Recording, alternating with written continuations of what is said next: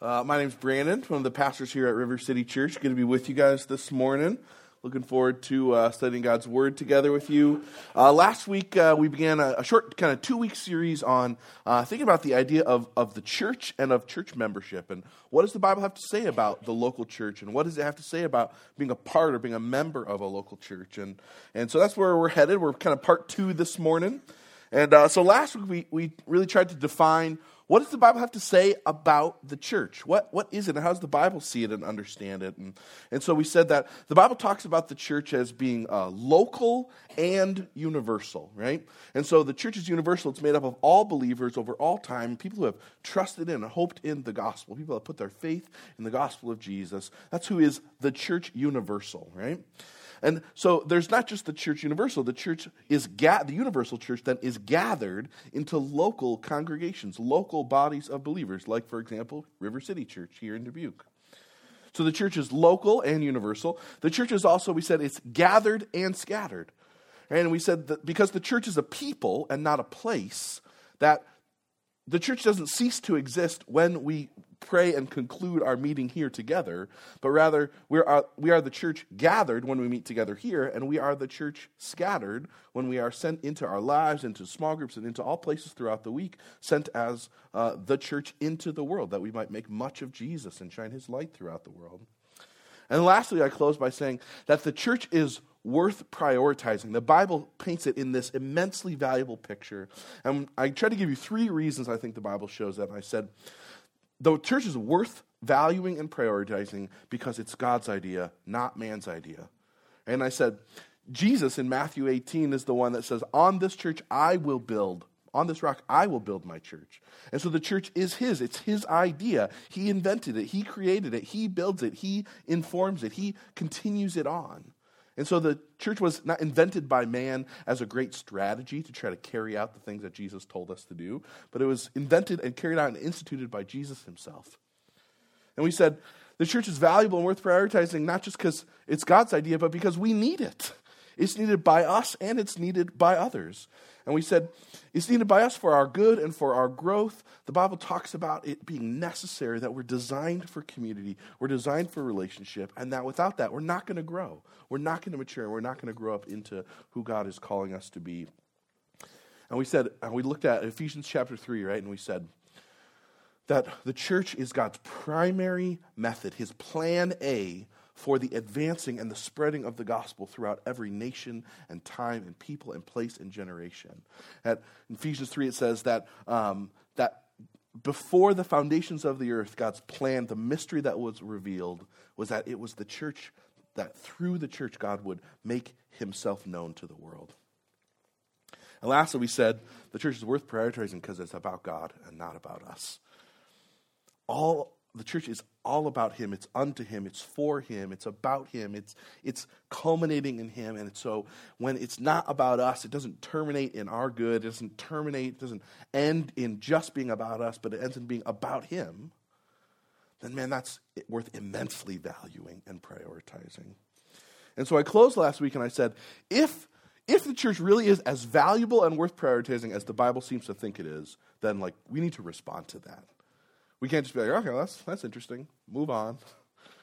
We need to respond to that, right? And so that's what this week is about. What does it look like for us to live in response to the incredibly high value and priority that the Bible seems to place on the local church? What does it look like for us to commit to the flourishing of the local church and the flourishing of that mission? And so I believe that the Bible seems clear that has a lot to do with church membership and being a part of a local church. And so before we dive in, I want you to know my heart is to help lay out for us a biblical framework of what it means to be a member of a local church and how the Bible seems to talk about that. My goal is not to recruit you all to membership in this church, right? Many of you don't even live in Dubuque. That would be weird, right? But my goal is to help all of us see a framework for an understanding of the importance and the urgency at which the Bible seems to place on the local church. And I think no matter where you're at, then that's important for us.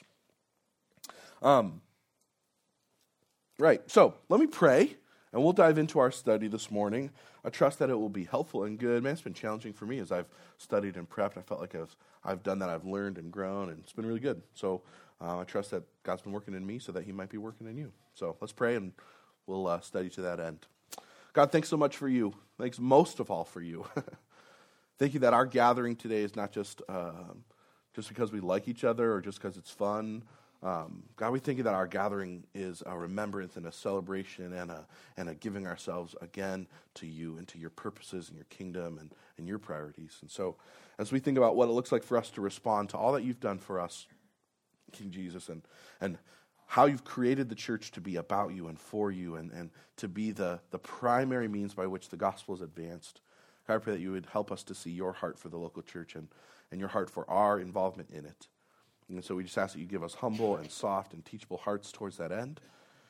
Yeah, so and most of all, God, I just pray as well, just that you would fill me with your spirit so that I'd have anything valuable to say or to offer this morning. God, on my own, I can't bring anything worth anything this morning. And so I trust that you fill me so that I might make much of you and that I might call this church to your heart and your vision for it. Pray these things in your good name. Amen. Amen. Well, let's just briefly talk about how does the Bible talk about church membership? Unfortunately, there is no verse that says thou shalt become a member at a local church. There is no book to turn into the Bible about church membership. There is no section conveniently labeled by the transcribers as on church membership or how to become a church member. It's not like that, right? But rather, that doesn't mean that the idea of church membership isn't in the Bible. Rather, it means that it is assumed at a root level. There's like a root level understanding of membership and assumption about it in the very context of the writing of Scripture. It's kind of like an involuntary action. The New Testament writers would have seen it this way. No one has to tell you to breathe. You just do that. Nobody is reminding you. That would be really bad, especially if you had ADD. Like, you would be dead, right? And so the idea that Christians would approach belonging to, being connected to, being deeply committed to a local church as optional, that would have sounded like sheer lunacy to the writers of the New Testament. That wouldn't have even been on the radar of things to process for them. It's kind of like going to Chipotle and ordering a salad. No one does that. And if they do, it's because they have terribly sad lives and hate themselves, right? Like, you don't even think about it. You go to Chipotle, you get a burrito. That's what you do. You don't think that there's other choices. You just get the burrito, right? I feel like that's a lot of the ways that, and similarly, I think a lot of the writers of the New Testament would have approached thinking about church membership. It's just what you do. It's a natural, normal part of what it means as a response to following Jesus. But don't take my word for it. Let's look in the Bible and see what God's word actually has to say about that a little bit, right? I think because there's no verse that's like, thou shalt become a church member, we need to see it in the inferences that are there. And I think mainly where that shows up is so many of the commands in the New Testament make absolutely no sense if there's no idea of church membership and church leadership. They just don't make any sense at all. So we don't have time to talk about all of them, but I think one of the most clear examples is just how the Bible talks about the leadership of the church in passages like 1 Timothy chapter 3 and in Titus chapter 1. These are two really classic passages that talk about the qualifications for leaders in the church. But if there's no members of a church, then what's the point of leaders? If there's no one to lead, then there's no need for leaders to be in a church. In addition to these qualifications, there's really explicit commands for these leaders about how they're supposed to shepherd the flock that is under their care. And there's also really specific commands for the Christians under those leaders to submit to the leadership of those leaders. Shepherds look after their sheep, not any sheep wandering around. It's all they can do to keep those suckers from walking off a cliff, right? And so they don't have time to worry about somebody else's sheep, let alone they're trying to focus their attention on their own sheep. Likewise, sheep know their shepherd. It's kind of like my dog. If I tell him to sit, he sits sometimes. If you tell him to sit and you don't have bacon in your hand, he's not interested in you. Like, he's not responding to you. He's not listening to you. He doesn't know you. He knows me. I think similarly, submission to authority as it's laid out in Scripture is not just everyone submits to anyone who says they have authority, but rather it's followers of Jesus willingly submit themselves and put themselves under the authority of Christian leaders. And they do that for their own good, but they also do that for the good of the leaders. And we'll talk about this more a little bit later this morning, but the calling of a leader to shepherd the flock is like an incredibly high calling and one with like a great amount of weight that's associated with it. So we'll get there. But just secondly, as another really important example, there is language throughout the New Testament describing Christians as members of a body. Right? And it doesn't use language about choice. It doesn't use language about just like participants. It says you are members of the body, which means you're a part of it. You're deeply connected to it. You're deeply committed to it. It doesn't describe you as clothes to a body. It describes Christians as part of the body. And so there is member and body language that's associated throughout the New Testament with regards to that. There are a ton more examples. We don't have time to get through them this morning, but I wanted you to see, hopefully, that underlying assumption that people are deeply connected to, deeply committed to as members of a local church, that assumption is underlying all of the writing within the New Testament. And many of the commands just make no sense at all if there isn't membership and leadership. So, secondly, what the Bible does not say about membership, right? Chiefly, the Bible says nothing about membership making you right with God. Being a member at a local church does not affect your status or your standing with God in any way, shape, or form. There's only one thing that affects your status or standing with God, and that's King Jesus' redeeming work on your behalf. That's it. That's the one thing that affects your status or standing with God. And so becoming a member at church doesn't affect that at all. You don't get extra credit with God by becoming a church member. It's not like an extra awesome thing on your spiritual resume before him that you present and they're like, God, look at all the great things that I did. You already have Jesus' resume presented on your behalf. His resume is, you're not improving it. There's no possible way that we could improve on the resume that we have because we're in Jesus. And so to think that we could add something to Jesus' resume to present before the Lord, that we would be more acceptable, he would be more proud with us, that is crazy talk. And chiefly it reveals that we don't understand the gospel if that's how we approach and live in that kind of way. No, membership is not about getting something from God. Membership is about responding to him. It's about living in light of who he's made us to be and committing ourselves to him and to his people. So how does the Bible talk about membership and understanding this idea? Chiefly here, our time this morning, I want to flesh out this idea that membership in a church is founded on the idea of covenant, not contract. Right? Membership is founded on the idea of covenant and not contract. A contract is about an exchange of goods or services. You do this, and I will do this. Right? You provide me with cell phone service, I will pay you ridiculous amounts of money. Contracts can be broken. They can be renegotiated. You stop paying your cell phone bill, you stop watching cat videos in the car ride. It's just how it works. If you don't pay, the contract is voided. It's ended. What you bring to the table and what the other party brings to the table, those two things come together. And if they don't match or if they're not kept, then the contract is broken or it's voided or it's renegotiated. The way that the Bible talks about membership in a church is not a contract. It's not well, if the church does this for me, then I will do this for the church, and there'll be this back and forth and back and forth. No, that's a contract. Rather, the Bible describes what it looks like to be a part of a member of a church in a covenant kind of relationship. See, a covenant is different than a contract because it is not based on the response of the other. In a covenant, you're saying, instead of, if you do this, I will do this. In a covenant, you're saying, no matter what happens, I'm giving myself to you. See, marriage is a really great example of this. It's about a husband and a wife giving themselves to one another. Right? The vows are what? for better or worse, for richer, for poorer. It's no matter the situation, no matter the circumstances, in marriage you're saying, I'm committing myself to you, I'm giving myself to you, no matter what happens, I'm in it with you. Could you imagine if you're sitting at a wedding and the vows go something like this? Well, I'll marry you if you agree to always cook delicious meals. Well, okay, I'll marry you if you agree to do the dishes. Okay, well, fine, I'll do the dishes, but that means you're going to have to take out the trash. Okay, well, I will take out the trash, but that means you're going to need to do... You would just leave.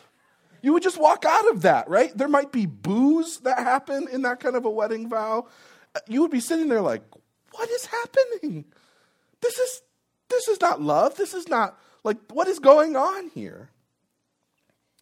See, because marriage is not about contract. Marriage is about covenant. No matter what the circumstances, you're saying, I'm giving myself to you. See, God's relationship with us is about covenant and not contract. That is incredibly good news. If our relationship with God is about contract, we would be so screwed. See, covenant is not about what we bring to the table. It's about what God brings to the table. It's not about how much we can keep our commitment. It's about how much he keeps his commitment to us. We just studied a passage this week in small groups in John where Jesus washes the feet of the disciples and he shows them his great love for them and he shows them his incredible servant heart and his compassion towards them. And he does that knowing that that very night one of them will betray him and one of them will disown him. And he still washes their feet and humbly loves them and humbly serves them because it's not about what the disciples would bring to the table. It's about what Jesus would do.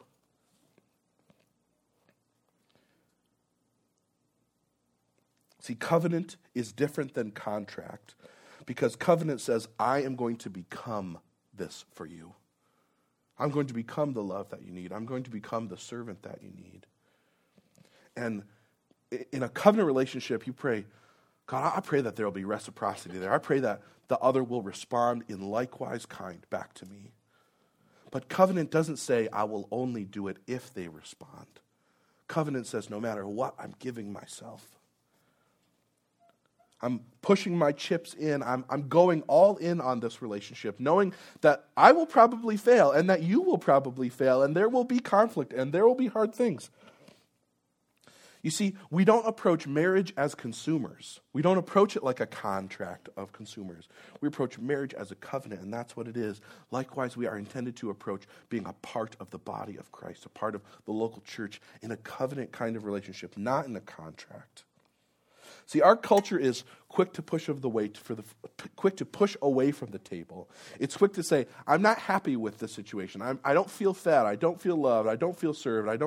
I'm pushing away. I'm pulling back from the situation. And the attitude that we're called to bring to the church throughout Scripture is one that says, what can I give? What can I bring? No matter what is given, no matter what is responded, how, God, can I serve you and your kingdom and your people? Because membership is not about contract, it's about covenant. That radically changes things. If covenant membership then is about covenant and not contract, then it is certainly more than attendance.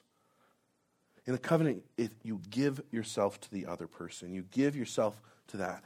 And when you are a covenant member of a church, it's about giving yourself to that people and that local church, that body of people. Spurgeon, a famous old preacher, wrote this: all who have first given themselves to the Lord should as speedily as possible give themselves to the Lord's people. You cannot be known, you cannot be loved, and you certainly cannot give yourself to a people if you just show up somewhere. It's not possible to be known and loved and to give yourself to people if you just attend somewhere. A lot of times people today think about their religious ideas or faith as being just something that's between us and God. Unfortunately, the New Testament writers would have looked on that idea as like sheer lunacy, because there's almost 60 times throughout the New Testament that it uses the phrase one another. See, living out the gospel, responding to Jesus and all that he's done can never be done by yourself. It is intrinsically rooted in community and in relationship. There's love one another, bear with one another, be patient with one another, care for one another, take care of each other's needs over and over and over again. So you see, we've not just been called to love God, we've been called to love God's people as well. You cannot do that by yourself. It requires you giving yourself to God's people as the local church, to be committed to a local body of believers that they might help you grow and that you might help them. Secondly, if membership really is about covenant, then it is not about a voluntary association in a club. Jonathan Leeman, in his book, Church Membership, draws out this idea really helpfully, and he says, we love in our country to gather into associations and clubs. At the college I went to, there was more than 200 student orgs that you could be a part of. 200. There was like 5,000 people on campus. There's just not that many, right? And so there is a club or a group for everyone in every possible realm of the world. And with the advent of the internet and it's advancing, like there is a club for any possible interest you could possibly have. But these clubs and groups are about a voluntary association, right? You join them because you have like-minded beliefs and because they serve some purpose for good in your own life, right? We don't gather as a church like the Elks Lodge or the Gun Club or whatever, because we just have the same beliefs or interests. See, Scripture never talks about local church and church membership that way. It never talks about it as like joining a club or joining a group. Rather, church membership is talked about throughout Scripture as about belonging to or being a part of a family, a nation, and a people. Lehman goes on to write this. I just thought this was really helpful. Just as the Bible establishes the government of our nations as the highest authority on earth when it comes to our citizenship in that country, so the Bible establishes the local church as our highest authority on earth when it comes to our discipleship to Christ, our citizenship in Christ's kingdom and in His nation. See, if the local church then is an expression of a believer's citizenship, if it's more about being a part of a family and a nation than about being a part of a club, then the language of joining a church, that doesn't really make any sense. Do you join a family? No. You submit to the leadership of your parents. You submit to the authority of your parents. Do you join a country? No, you submit to the laws of the land that you live in. You submit to the laws of the country that you're in. In the same way, believers don't just join a local church. They submit to a body of believers and they say, I'm giving myself to you. I'm putting myself under the submission so that we might submit to one another together. This leads me to my next point. If membership really is about covenant, then it requires a willing sacrifice and submission. It's a sacrifice for the good of others. See, the church is not about you. It's not about me. It's about God and about His people and His kingdom. And so having an attitude of giving and joining and sacrificing for the good of the church and for the good of others, that's the attitude we've been called to have towards the church. Likewise, Lehman again in his book writes this: Church membership will require submission to one another. There's no higher vision of church membership than to understand it as a mutual submission to a body that is growing into Christ. It's about the believers of a body coming together and say, I'm giving myself to all of you. That we together would grow up in Christ, that we together would serve as all the necessary parts of the body of Christ. As well, covenant church membership will require submission to leadership and authority. Now, I know that idea can sound pretty alarming, and I know that our culture is riveted with people who have been burnt and hurt and even sinned against by leaders in churches, and I want to acknowledge that. But I also want to paint for us a picture of the way that the Bible talks about the way church leaders are supposed to see their role. 1 Peter chapter 5 says this: be shepherds of God's flock that is under your care, watching over them, not because you must, but because you're willing to, as God wants you to be. Not pursuing dishonest gain, but eager to serve, not lording authority over those who have been entrusted to you, but being examples to the flock. See, the authority and that is shown in Scripture, that is asked of church leaders and is asked for members to submit to, is one that is characterized and modeled and displayed by Jesus himself. In Ephesians, he says that Christ died for the church, that he gave his life for her. There's no greater measure of love and sacrificial, humble service than that of King Jesus. And it's his example by which leaders in the church are held accountable to and are modeled after. There is a really great weight with that. Hebrews 13 says it this way: have confidence in your leaders and submit to their authority, because they keep watch over you as those who must give an account. Submit to them so that their work will be a joy and not a burden, for that would be of no benefit to you. Aaron and I take those commands really, really seriously. God is going to hold Aaron and I accountable for the way that we shepherd and lead this church. That's not something that we take lightly. It's not something that we're just like, oh yeah, I'm sure they'll be fine. That's something that we deeply care about, something that we pray about together. God is really clear how he feels about bad shepherds. I've read the verses. Trust me, God is absolutely, ferociously opposed to them. If the God of the universe is opposed to that, then that's like your dad says, you don't want to find out what will happen if you come back after curfew? You come back before the curfew, right? That's, I think, the way that God's challenging leaders to see it, right? God's opposition towards leaders who are about their own gain, who don't care deeply for the flock, their leadership isn't modeled by and centered on Jesus. The words he uses, he says, I am opposed to you, I will remove you. When the King of the universe says, I'm going to remove you if you don't take care of my sheep, that is serious language. That's the kind of weight and understanding that Aaron and I see the role by which we've been given as leaders within this church. It's my honest and deep prayer that God would make me the kind of leader that you would want to be under my leadership and under our leadership. Likewise, being under authority is good. Not just that you should be under the authority of the leaders of this church, but Aaron and I are willingly submit ourselves to the authority of others. That's why a huge part of the reason that we're not a non-denominational church, but rather we're a part of a denomination, the Evangelical Free Church of America. As well, that's why we're part of the Acts 29 Church Planning Network, because those are safeguards and those are places that Aaron and I have chosen to put ourselves under the authority of other followers of Jesus and other leaders, so that they might help safeguard you guys in case something crazy happens to one of us.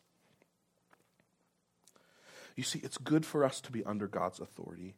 It's good for our kids to be under the parents' authority. It's good for church members to be under the authority of church leadership gladly and willingly. Because as leaders, as parents, and God himself, we're called to seek your good and your growth, not our own gain. Lastly, then, this morning, covenant membership is predicated on and committed to unity. If you're going to sacrificially serve the local church, if you're going to submit to the leadership of a local church, then you are going to want to be aligned to that local church. You don't just walk in the doors of anywhere that says church on the header and say, great, I'd like to be under somebody's authority. This will be awesome. You want to have really important and key things in common. You want to have unity with the people who you are giving yourself to, who you're submitting yourself to. The only reason you make a covenant with someone is because you want to be in covenant with them. You don't sign up for a covenant that you don't want to be in. You don't marry someone that you don't like. That's crazy. You've looked into it and you've invested. That's what dating is about, right? You see, is this person someone I want to be committed to for the rest of my life? That's a big reason why we have the membership class, right? The membership class is not about gaining entrance into the membership of River City, but it's about you guys finding out where we're at and what we believe and what the church is about and what's important to us, and seeing, am I on that? Do I agree with that? Do I want to be united with that? Do I want to give myself to that purpose and to that theology and to that mission? Do I want to be on that team? Now, what that unity doesn't mean is just I agree about every possible thing in the universe with everyone, and there's unicorns dancing around, right? Rather, we would define unity at River City in three ways. That we would want our members to have theological unity, to have philosophical unity, and to have relational unity. So what does that mean, right? So we want members to have a theological unity. Are we aligned, not on every possible theological issue, but on the really important things? Do we agree about the urgency and the importance of the role of Scripture and its authority in our lives? Do we agree about what the gospel is and what it says and what it does not say? Do we agree about what the leadership of a church should look like and how it should be structured? Do we agree about the big rocks, the really important things? There is definitely room for disagreement in our church on some secondary issues. But the primary things, you've got to be in alignment with us if you want to be a member here. That just wouldn't make sense. That's just saying like marrying somebody and saying, I totally disagree with everything they want to do with their life. Let's get married. That wouldn't make sense at all. Secondly, you don't just want to have theological unity, we want to have philosophical unity, which means we believe the same things and we believe they should be applied and lived out in the same way. Not every church has the same philosophy of ministry. That's good. It's good that not every church has the exact same philosophy of ministry, because not everyone is reached in the exact same way and served in the exact same way. But the way that we feel God has led us to set up the way in which we do ministry here at River City, it's not something that's going to change.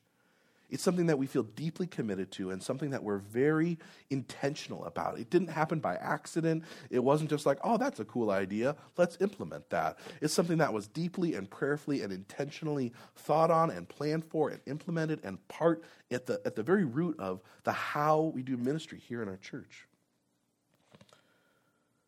And lastly, we want to have relational unity. Do you like the people here?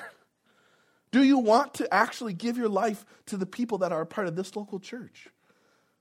If you hate everyone that you walk in this building with, like that would be you don't commit to this church then. That would also be evidence of some weird stuff going on in your heart, but and much deeper issues. But it's just as an overarching example.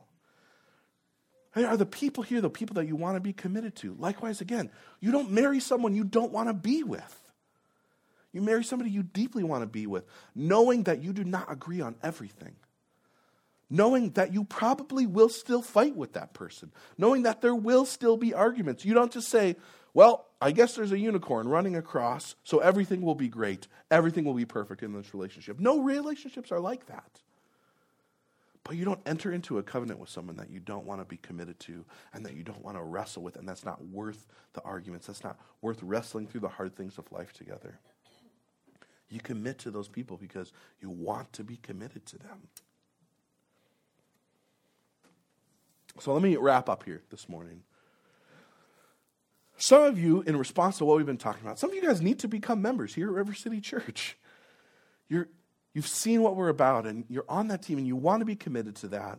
And becoming a member for you is a choice that you need to make to say, yes, I'm choosing to give myself to this body of believers, to this local church, to be committed here as the place by which I live out my faith and by which the gospel is advanced in my life and through my life.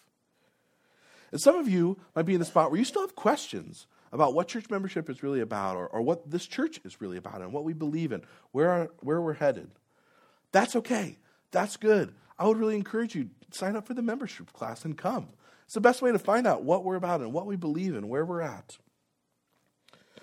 Some of you are in spaces in life where you're not sure how long you're going to be in Dubuque, or you're not sure how long you're going to be in this area, and you just wonder, is it even worth it to become a member at a church? Like, I don't know how long I'm going to be here. I don't know if I'm going to be leaving soon, or I don't know what's going to be going on. And I would just say this. I would just echo what Spurgeon said. As quickly as we give ourselves to the Lord, we should give ourselves to the Lord's people. If you call this place home, that's a good sign that you should choose to be committed here. Or if you call this place home and you don't agree, then that's a good sign that you should look for a place that you can agree and call home. Some of you might realize that this is not the right place for you, and that's okay. But the solution to that is not just to attend somewhere else. The solution is to find a place where you can be committed to, where you can give yourself to that local body of believers, where you can say, I'm committed, I am deeply committed to you. Not just as an attender, not just as an associate, not just as a club I've joined, but in a covenant kind of way. I'm saying I'm giving myself to you. And if that's not here, that's okay. Let us help you find a spot where you can say yes to that. Membership is not just an optional thing that's painted in Scripture. It is a root level thing for all of those of us who would call ourselves followers of Jesus and would want to grow up in him. Lastly, some of you need to become Christians before you can become members somewhere. Membership does not give you any special credit with God. It does not change your standing or status or relationship with him in any possible way. To be a member of a local church, you need to first be a member of the universal church. I want you to know that wherever you are at in your investigation of Jesus, in your understanding of who he is and what it would mean for you to follow him, I just want you to know, wherever you are at in that, you are welcome here. You don't ever feel in any way like we're trying to deeply pressure you on something or like you need to become a member for some reason. Don't ever feel that way. But rather, I hope that this morning has been a good, helpful framework for you for that. If or when you choose to follow Jesus and submit yourself to him, you'll have a reason and a framework to give yourself fully to God's people and not just to the Lord. Let us serve you. Let us bless you. Let us take care of you. Let us shepherd and care for you. Let us show Jesus to you so that one day you'll know how to do the same. Wherever you're at this morning as you think about the churches that you are involved in or that you come from or where your connection is here at River City or in the city of Dubuque, being a covenant member, a covenant part of a local church is crucial for everyone who is a follower of Jesus. My heart for you is that you would prayerfully talk with the Lord about what next steps he's inviting you to take in response to that. And maybe that is connection as a member here at River City. That's great. Awesome. I'm excited about that. Maybe it's somewhere else. Maybe the next step is to really figure out who Jesus is to you and finalize that decision. Wherever you are at, let us help you in any way that we might be able to. Let's pray as we close this morning. God, thank you so much for your word and for who you are and for all that you've done. Jesus, we just come with grateful hearts to you, knowing that you love us and that you care for us deeply. God, and we are incredibly thankful as well that you have not saved us to be lone rangers. You've not saved us to just try to figure out our walk with you or how to live on mission with you or how to respond to your commands alone. But rather, God, you've made us as a body. And so, God, I pray that you would help us to see our desperate need to not just be clothes that attach to a body and come off, but rather that we would be members of, deeply committed to parts of the body of Christ, local churches. God, we just know that that's not just for our good, but it's for your glory as we might grow up and mature into the followers that you've called us and made us to be and are making us into. God, all of that is not about us or for us, but it's about you and for you, and you are worth giving everything to. So God, give us clarity, each one of us, on a next step that you're inviting us into. God, give us a dissatisfaction with just being attenders or participants, but rather, God, deeply call our souls and our hearts into a deep kind of covenant commitment and relationship with you and with your people, our local church. We need your help. We need your leadership. We need your guidance. God, we love you. Thanks for loving us first, making a covenant with us so that we might return it to you. Amen.